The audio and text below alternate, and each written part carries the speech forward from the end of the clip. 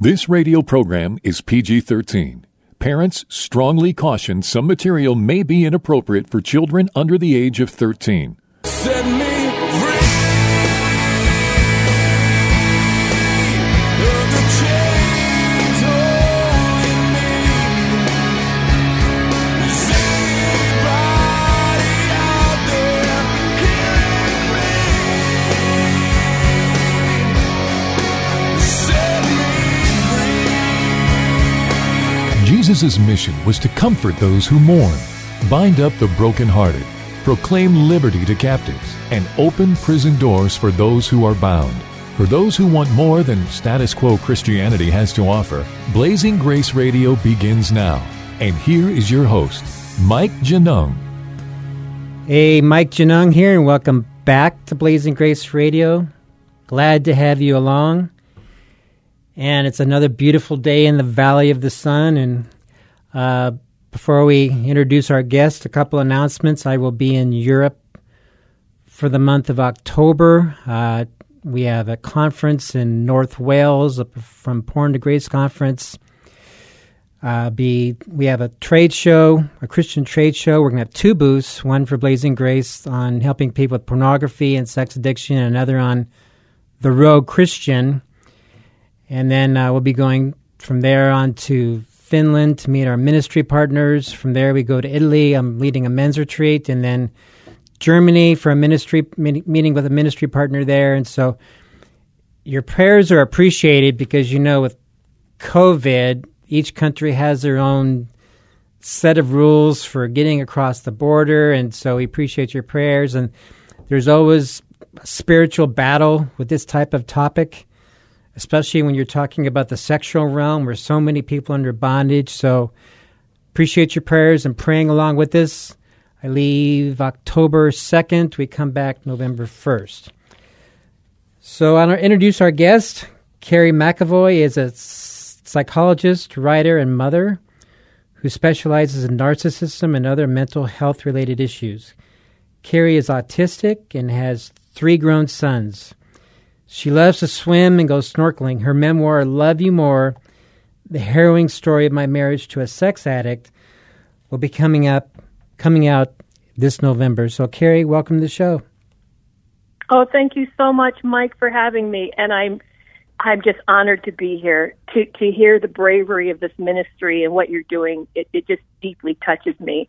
I've been bothered by the too much silence on the churches when we should be the one at the forefront leading this battle against sexual addiction and sexual sin. So thank you so much. Oh, amen. Preach it, sister. Yeah, exactly. So, yeah, it's been a very interesting journey in my life. I'm a clinical psychologist. I have over 20 years of private practice. In 2015, my husband died of, we were married 31 years, died of cancer. He was 52 at the time, and my last son was leaving home for college, and my life literally imploded.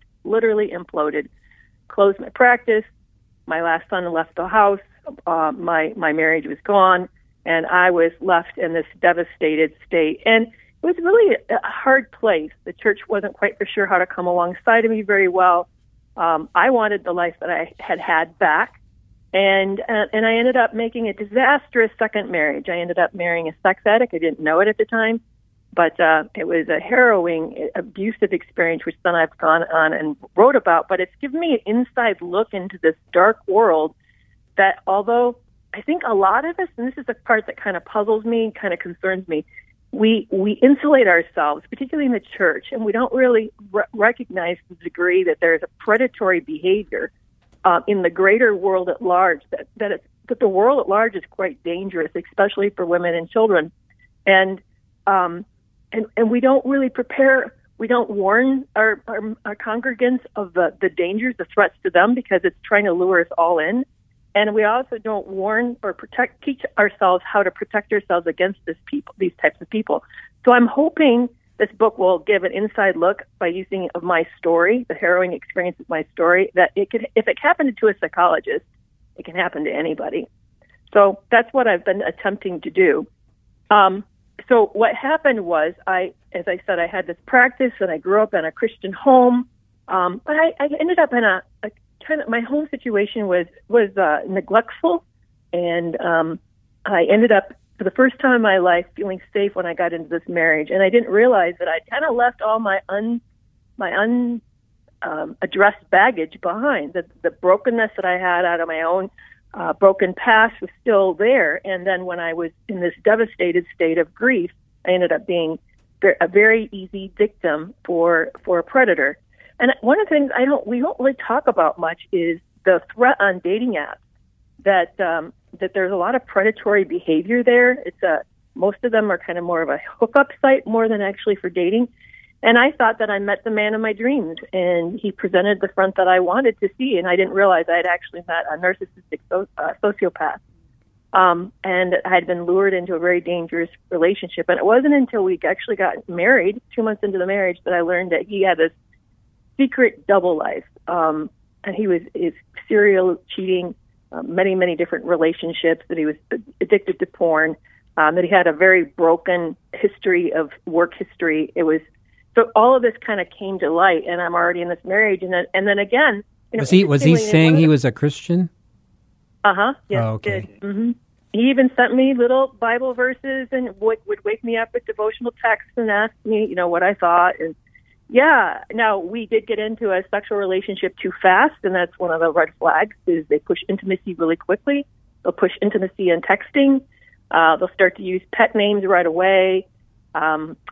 They'll kind of love bomb you with a lot of attention and make you feel really special. I don't believe in the idea of soulmate, but I actually began to believe it, that it existed when I met this person. It was so attractive, and but I was conflicted. I knew that our level of relationship was rushing, but I wanted to fill the hole that I had lost. I wanted to replace my husband in the life that I had.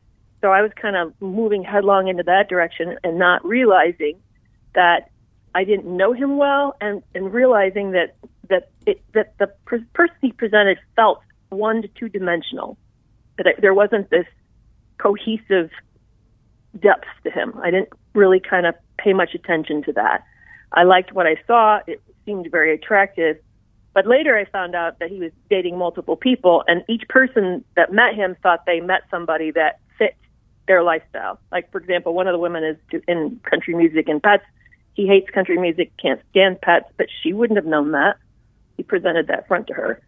So, yeah, it wasn't until we got after our marriage that I ended up catching him texting. And then at the end of the honeymoon, it's actually on our delayed honeymoon, that one of the women contacted me and sent me a letter telling me that he'd been involved with her. So that opened the can of worms.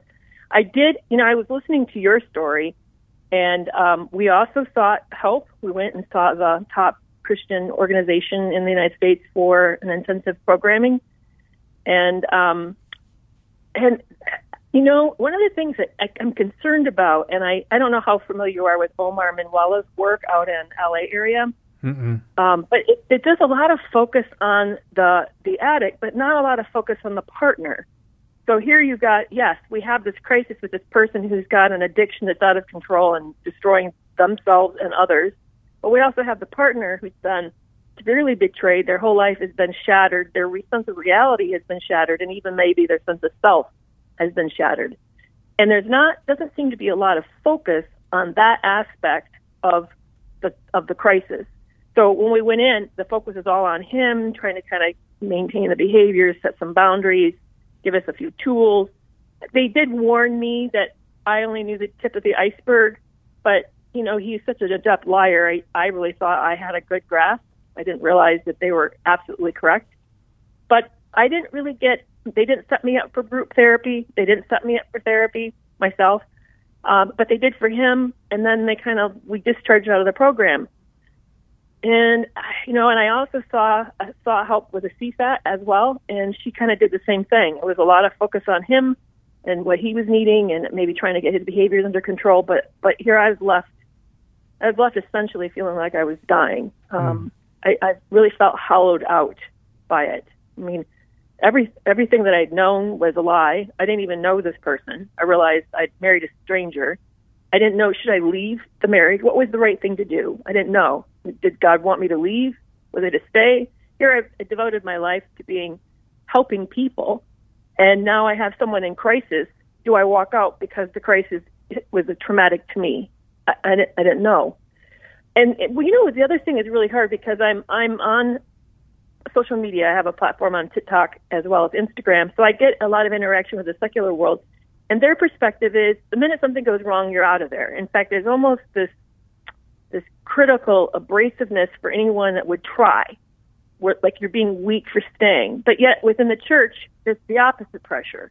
Is a dutiful wife should stay. Well, they have biblical examples of that. You think of Abigail sticking up for her husband, even though he's really an awful guy, and then getting rewarded for David. God intervening. We see Hannah staying in a very hard marriage. We also see Leah staying in a hard marriage. So there's this, even in Paul talks about a wife with an unsaved husband edifies him by staying in the marriage. So there's all this information that as a good woman, you should stick with the situation. But at what point is it, what juncture should you leave? That was what I couldn't figure out. And especially since I devoted my life to trying to help people, I really felt like I owed something to this. And I still have feelings for him, of course. So it was tricky. So I ended up staying, but I ended up finding out that his recovery was a false recovery. And it really was, there was no authentic, it was just an effort, a playing effort at it. It wasn't really it really wasn't a genuine. Now, I also know with an addiction, there's relapse, and it's hard to get into real recovery. It takes, I think, a lot of addicts have to try multiple times before they get to a place where saying, this isn't going to work, I really have to do something different. So I understood that too, which made it even more complicated for me.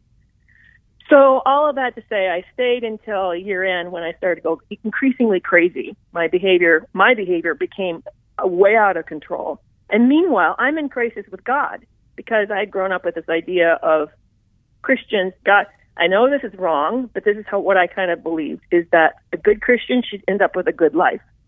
So here, how did I end up doing all the right things, being a good wife, good mother, and now have a husband who's deceased, a life that's blown apart, my practice gone, and now I'm in a marriage with this destructive person. So did God love me? Did God see me? Where is the evidence of his help for me?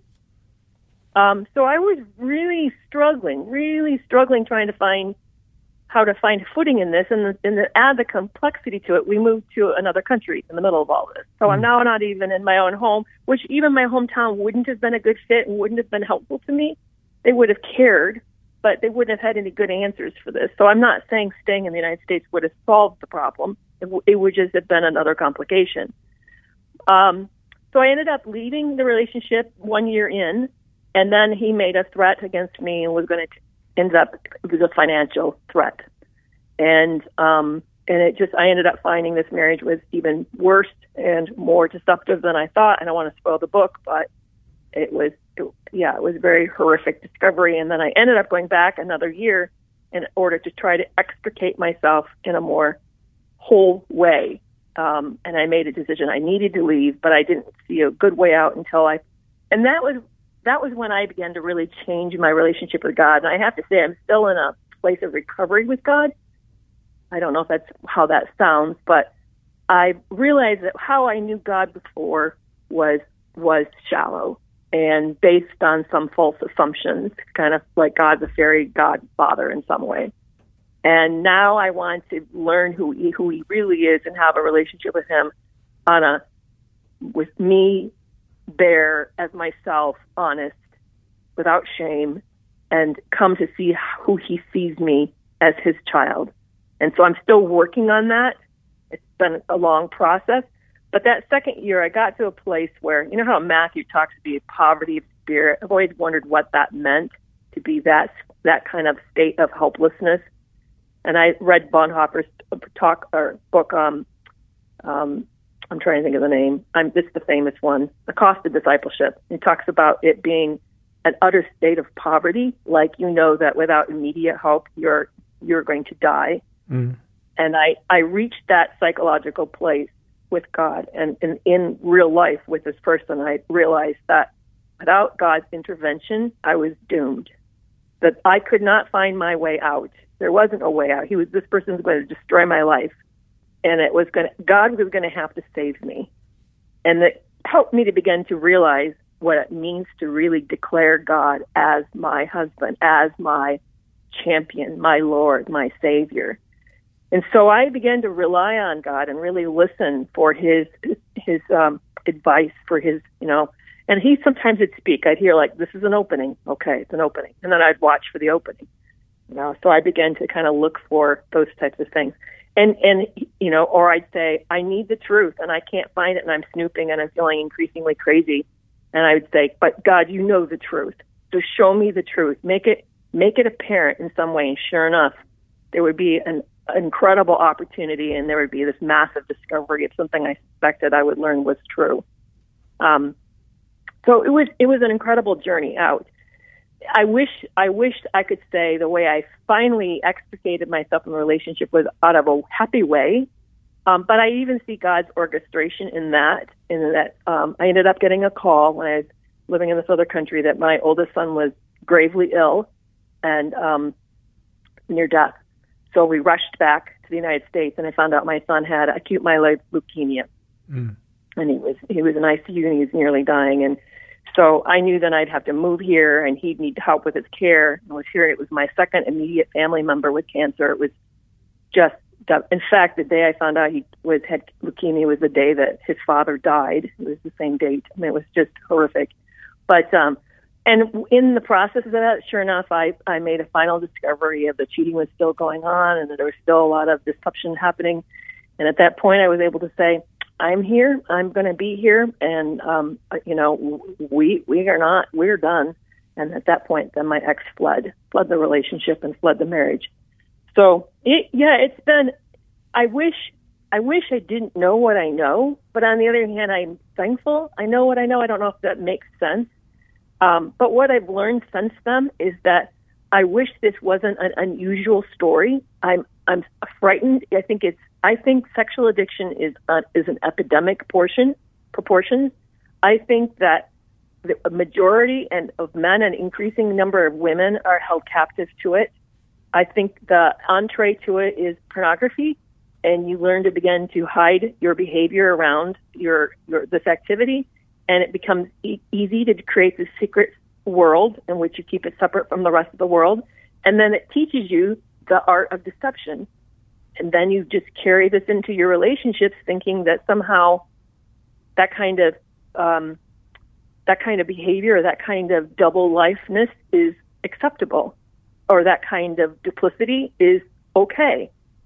And what also really disturbs me is that I feel we have completely distorted the purpose and the intent of sex.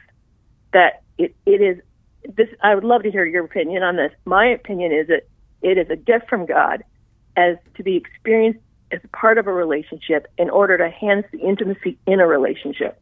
It is not necessarily something that one does or has on one's own. But we've sort of perverted into as an appetite that everybody has, and however you happen to decide to meet that appetite is completely acceptable and doesn't need to be a part of or shared with your partner. That's what I'm kind of seeing in the general world. I would love to know what you think on that. Has that been your experience? Well, yeah, there's a chemical and an emotional and a spiritual component to sex. It's not just a physical act. So it's heart-to-heart union. And what a lot of people try to do is say, well, it's just a physical act. And no, it's not. There's a connection, and it's even wired into our brain. So, there's a chemical oxytocin that has to do with bonding, and then when you have sex, that shoots up. Well, when you masturbate, it doesn't. So right off the bat, the way we're wired is that masturbation malforms the brain. Sex is only meant for communion with the man and wife. So yes, I definitely agree there. Yeah, and then we end up with whatever we're using in order to masturbate, we're bonding with, essentially. It becomes our phone or, the environment that we're in, maybe it's in the bathroom or whatever. And the other thing I'm seeing it is sex is being used as a distraction and also as a stress reliever, which then becomes so we don't learn to soothe ourselves in a more normal, helpful way. We end up using sex to soothe ourselves. My ex admitted to me, openly confessed to me that he would masturbate upwards to 10 times a day. So whenever something would go wrong at work or at home or whatever, he would then go off and do that as a way to kind of, dissipate the tension, the stress, the upsetness. Well, but that's not the intent of it. The intent of it is intimacy, not or stress relief. That's other things should operate that, like talking or processing out loud or writing and journaling. I mean, we have all these other things that would work better, actually, probably at it. So it's weird how we're doing that. And I write about this. I don't write as a Christian writer. I write as a secular writer. So I'm on Medium.com, and I have a blog there where I write about sex addiction, relationships, dating, narcissism, all those types of issues. And the responses I get, the international responses, a lot of them, I get a lot of trolls. I get a lot of hate comments. I mean, because there's people strongly disagree with me. Well, and partly I think because they feel called out. They don't want to hear this. I think it's not comfortable truth. But then when because I'm single now and it would be great to meet somebody, I end up encountering, again, I see this with the men that I'm meeting, this sort of hypersexuality, but also it's rampant. I guess that's what I'm trying to say, is it is just a rampant perception out there. And what it's said to me, it feels like to me, this is absolutely a ploy out of hell, and it is destroying the family, and it's destroying God's gift of marriage, and it's destroying this amazing thing that we're supposed to enjoy within a context of marriage, and we're not. And how awful is that, to see this being ripped to shreds like this? Well, and part of the problem is that kids are getting smartphones as early as age 5 and 6 now, so we're doing damage control and waiting till people in their 40s, 50s, 60s, 70s come to us when their marriage is blown to bits. We're not getting down to the youth, and then you look at all these numbers where the youth are walking away from church like crazy, which just tears your guts out. Left. Yeah, exactly. And the other thing you're exactly right. And we're also not talking about the fact that they're setting a sexual template. So when you begin to get engaged, I mean, I think the average age, I heard the introduction to porn is about 8, 9, 10, somewhere in there. So you're having a child introduced to concepts and perceptions. That's latency age. Normally in psychology, we'd say that's the quiet period where you should be focusing on study, acquisition of skills and knowledge. Oh, no, they've already been introduced to sex. Attention to sex. It's confusing. It's probably put them in a flight or fight mode. It's probably like overstimulated the nervous system and been traumatizing at some level. And on top of it, they're now being formed a sexual template of what they're going to be. And then are we surprised that we're seeing like an explosion of perversions, fetishes, and whatever else is going on? I feel like, why is no one screaming that we're in trouble, that the house is on fire? I just find that disturbing that we're not talking about this more. And then when you see ministries like Ravi Zacharias go up in flames, I'm just like, hello? Is anybody here? Are we awake? What's going on? I agree, and we have a couple minutes left, and I think part of that is our Christian culture that what you see in Christian media, you see terms like positive and encouraging, and we don't want to mess up anyone's comfort bubbles, and we want everybody walking out on a pink cloud, and so this is a part of what we do on this station, was we are screaming, and so bringing you a fellow screamer onto the show is part of what we do. But I agree, and we have to reach our youth, and what you said about the wife basically getting swept under the carpet.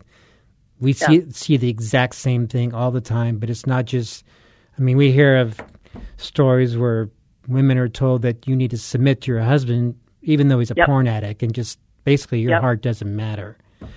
Yeah, or you're not giving enough sex at home. That's the problem. You're not keeping him happy. It has nothing to do about her. Never did. So, Carrie... that's why I'm so thankful for your ministry. So thankful for it. So, Carrie, 30 seconds, wide open. Tell our listeners what you want to. Yeah, please. I would love you. I gave Mike my link to my website. I'd like to learn more about me. I also now have a free newsletter I'm sending out each week, a tip on how to deal with narcissism. I'd love to have you sign up for that. And then my book comes out in November called Love You More, the harrowing story of my marriage to a sex addict. And thank you so much for this, Mike. I deeply appreciate it. Thank you for coming on, Carrie, and thank you for joining us, and we'll see you next week. All right. Bye-bye, guys. Do you want to be free? Blazing Grace is a nonprofit international ministry for the sexually broken and the spouse. Please visit us at blazinggrace.org for information on Mike Genung's books, groups, counseling, or to have Mike speak at your organization. You can email us at email@blazinggrace.org or call our office in Chandler, Arizona at 719-888-5144. Again, visit us at blazinggrace.org. Email us at email@blazinggrace.org or call the office at 719-888-5144.